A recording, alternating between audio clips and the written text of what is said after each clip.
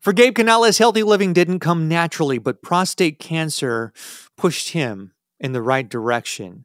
And as the founder of the Blue Cure Foundation, he travels the country to teach and inspire men to live healthier lives. During this episode, we discuss his prostate cancer journey, the most important step he's taken to maintain a healthy lifestyle, and his latest book, Unexpected Diagnosis. And a quick announcement that if you've been wanting to launch a podcast but need some help getting from point A to point B, I can help in September. I am launching an online course, and I'm leaving a few spots open for free through the end of this month, August. So you can sign up for the newsletter to get more at cruisethroughhtx.com. Hi, I'm Ed Sheeran. This is Bruno Mars. Hey, it's Katy Perry. This is your man Flo Rida with Freddie Cruz. This is AJ Mitchell with Freddie Cruz. Freddie Cruz. Freddie Cruz. Tell you go pick Mr. 305 and you already know what it is. My name is Freddie, and it's time to cruise through HTX.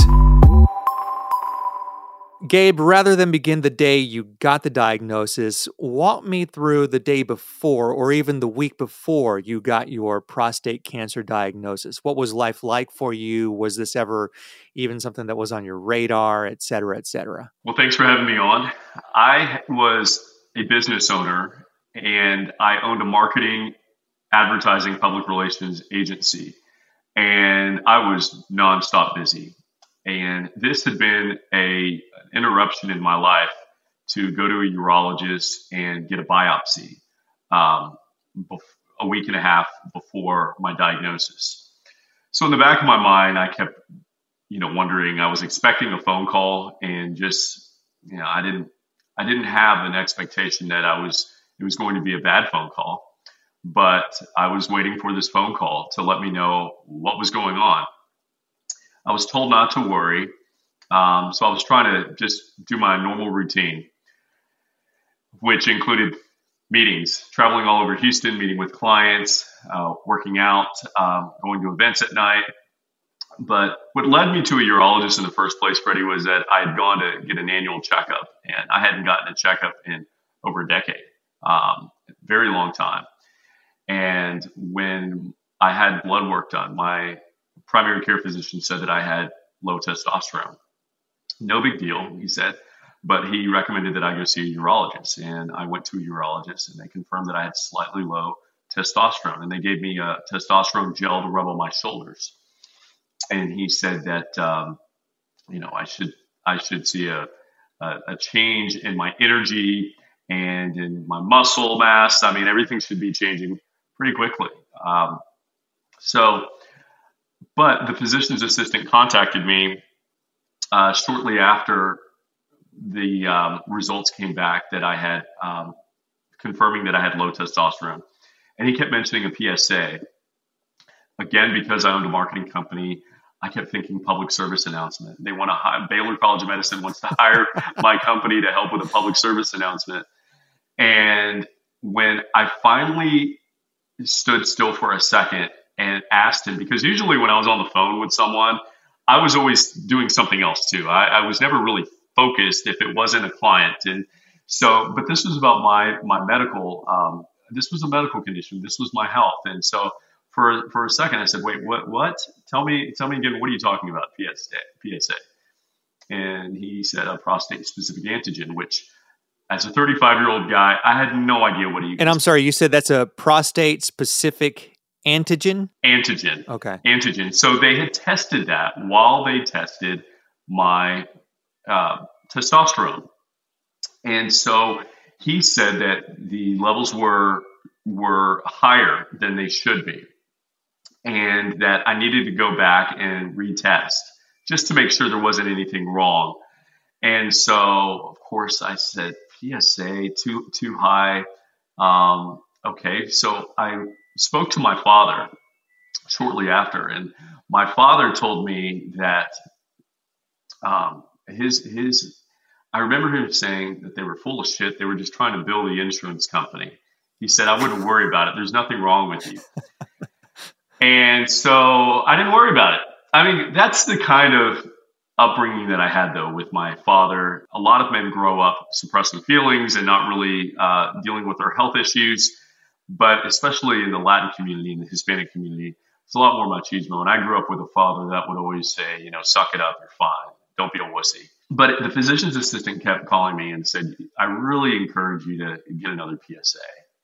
And so finally I went back, had another PSA. How long did it take to go from that initial, you have high PSA, to finally going? Are we talking a week, 2 weeks, or months?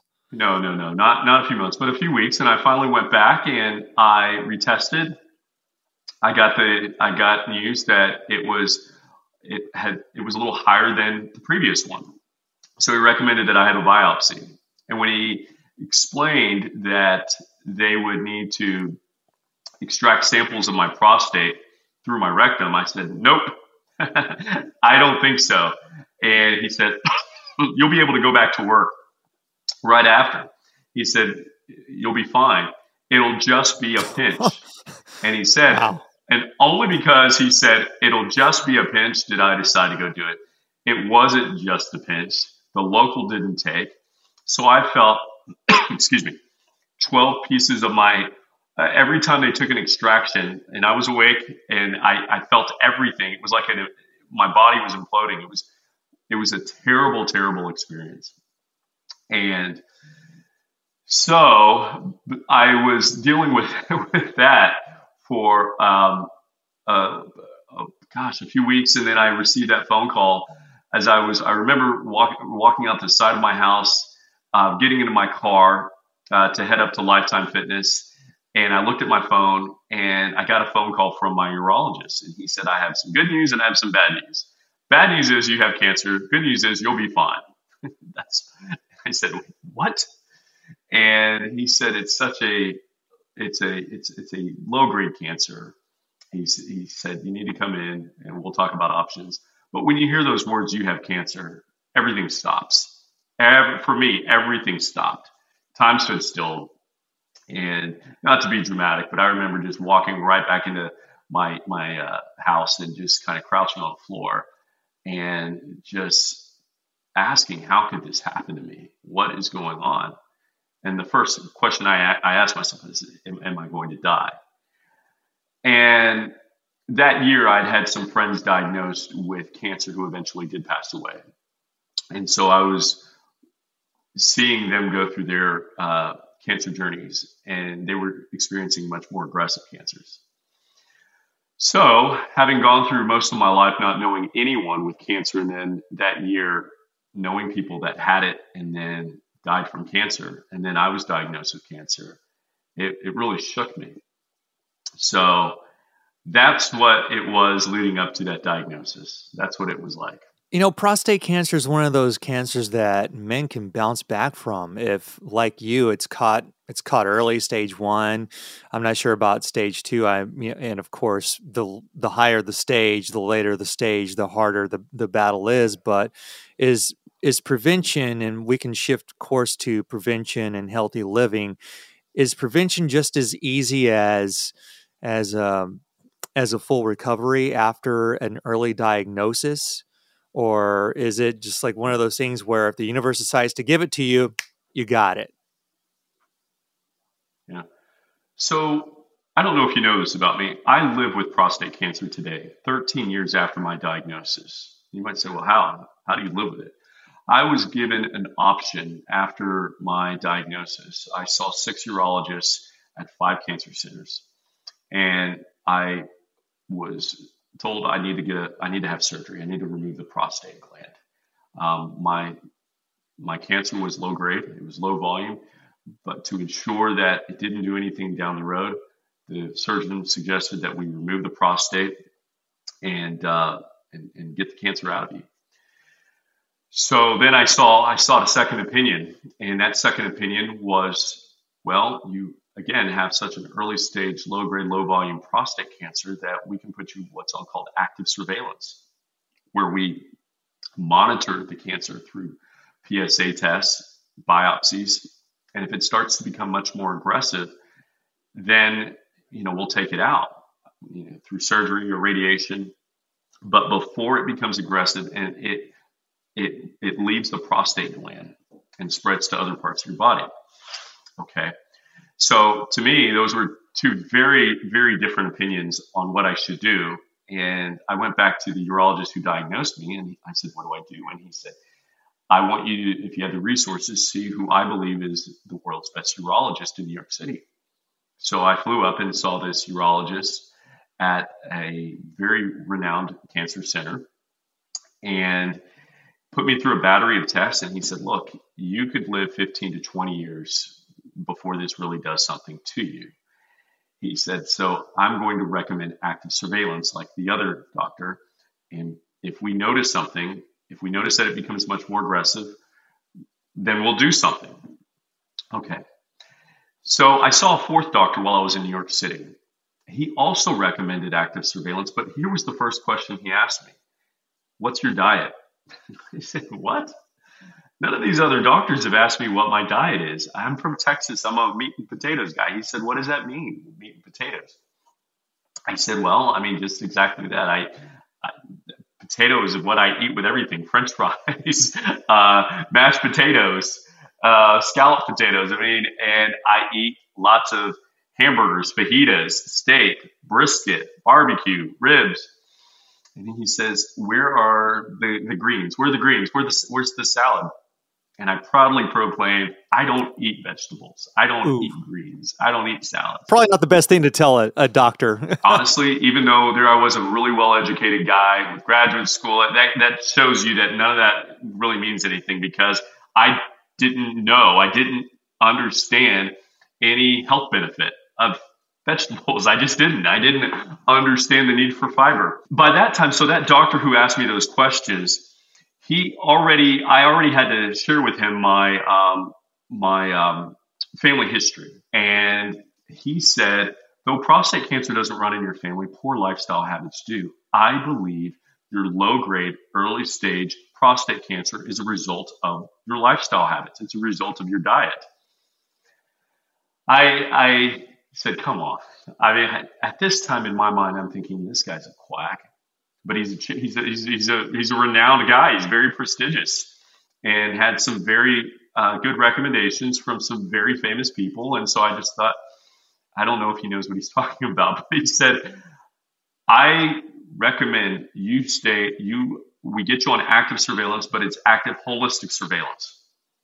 Okay, meaning he said, I believe that you can slow the progression of your early stage prostate cancer. You have a role in slowing the progression of your disease by drastically changing your diet as well as your lifestyle.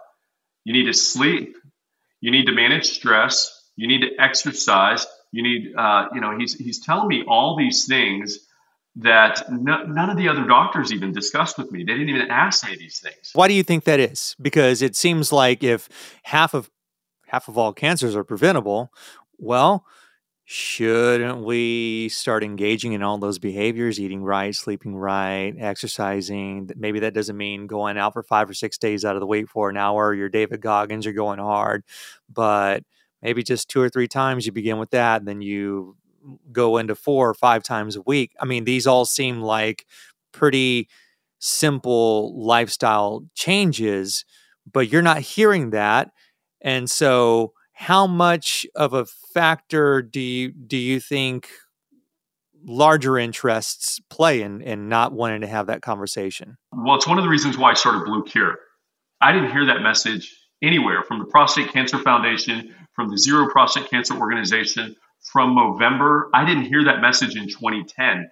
I would go to their websites to confirm what I had just heard from this doctor and from the books that I was reading, but I simply didn't hear that message. In fact, I remember meeting with there was a guy that MD Anderson had set up a meeting with a representative from Movember.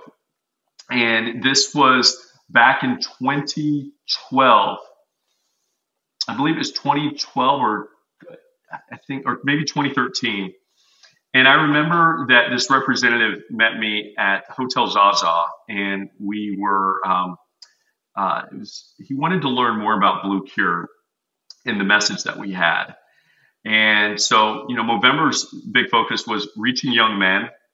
It's always been reaching men to get them to raise money for prostate cancer research.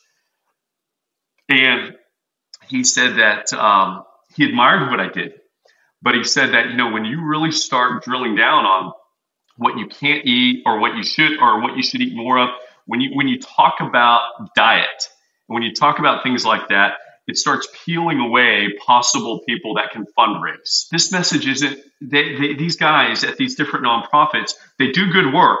They do good work. I mean, one day, my God, we hope and pray that tomorrow there's a medical cure and that we continue to have better treatments. But the message that my doctor gave me in New York City, if it can slow the progression of my early stage prostate cancer, and if I also can do things in my life which can significantly reduce my risk of not only prostate cancer, but heart disease, diabetes, stroke, high blood pressure, all the things that have taken men in my family and women in my family prematurely, because there aren't different habits for this and different habits for that. They're all the same. So that's when I said, I want to start an organization that has that message. There's one more thing that I wanted to talk to you about, Gabe, and that's your book, Unexpected Diagnosis, which came out last year. And y'all get this book because it'll blow your mind. It'll give you hope, but it's packed with information. It's packed with Gabe's prostate cancer journey and so much more. But you talk about masculinity and healthy living not being mutually exclusive. So let's dive into why they are not. I've worked hard in the last decade of Blue Cure to really share my journey, but also try to address that issue. I believe that by encouraging men to share their stories, their health journeys, we chip away at the stigma that keeps men from taking action, from getting their checkup, from knowing their numbers and what those numbers mean, and knowing that there is a link between lifestyle and dietary habits, how poor you eat or how well you eat, how that affects your LDL, how that affects your blood pressure, how that affects your BMI or your body fat percentage, how that affects your blood sugar, how those numbers can correlate and often can lead to heart attack, stroke, diabetes, etc. So I've worked to try to make that link, and just by encouraging men, there's no shame. There's no shame at all in us talking about these things and being vulnerable, being authentic, talking about these issues, and hopefully that chips away at this stigma that keeps men from not only confronting their issues, but thinking that it's in a box that's not a masculinity box.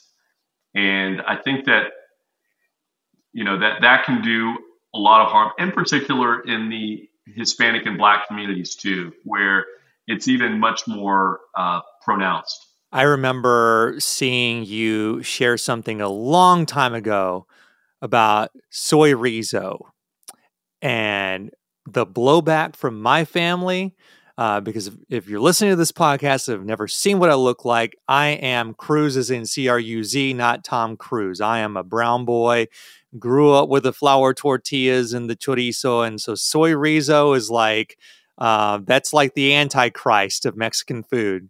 You don't do that.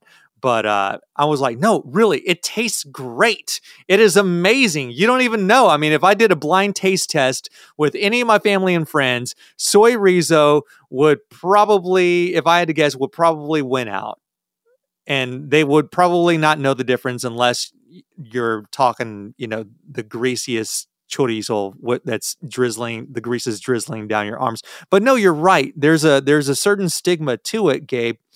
And for me, it's like, I kind of frame it this way, at least for me, it's like, what do I think is more manly? That I'm taking care of myself and living an example for my wife and my daughters, and skipping the red meat and skipping the processed sausage and whatnot. Not to say that I haven't had that maybe in the past year or so, but not having it every single day and going out and exercising and trying to lead by example. So what's more manly, that or engaging in all this, for lack of a better term, just excessive overeating and binge eating and treating my body like a garbage can and sitting on my ass and doing absolutely nothing about it. And when I'm going to be 50 in a few years, but in 15 years, when I'm pushing 60, I can't walk up a flight of stairs and play with my grandkids if I have grandkids? Like, what is that manly? What's your definition of manly? Yeah. According to the Health and Human Services Office of Minority Health, 80% of Hispanic men are overweight and obese. 80. To me, that is beyond shocking. There's nothing masculine about that. Over the last decade, I've gotten so much better with the way that I live my lifestyle. Habits have formed, and I live a lot healthier now. But that shouldn't be the elephant in the room. I mean, we should be addressing the overweight and obesity epidemic that this country is experiencing and facing. It's not healthy. It's just not healthy to be overweight and obese. As much as we try to say that it is, and culture continues to push that on us, look at everything that the CDC, the American Cancer Society, the American Heart Association, look at their data.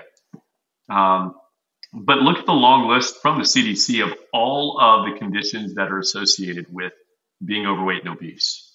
It's just not healthy. And 80% of Hispanic men being overweight and obese, I believe it is overall with all men, I believe it's 72 to 74% of American men collectively are overweight and obese.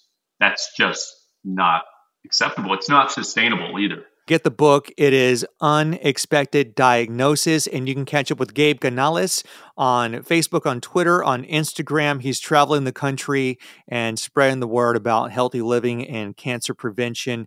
And also check out his organization on the web at bluecure.org. Gabe, appreciate you, sir. Thank you. Thank you for having me. Hey, it's me. I'm back with a quick little nudge.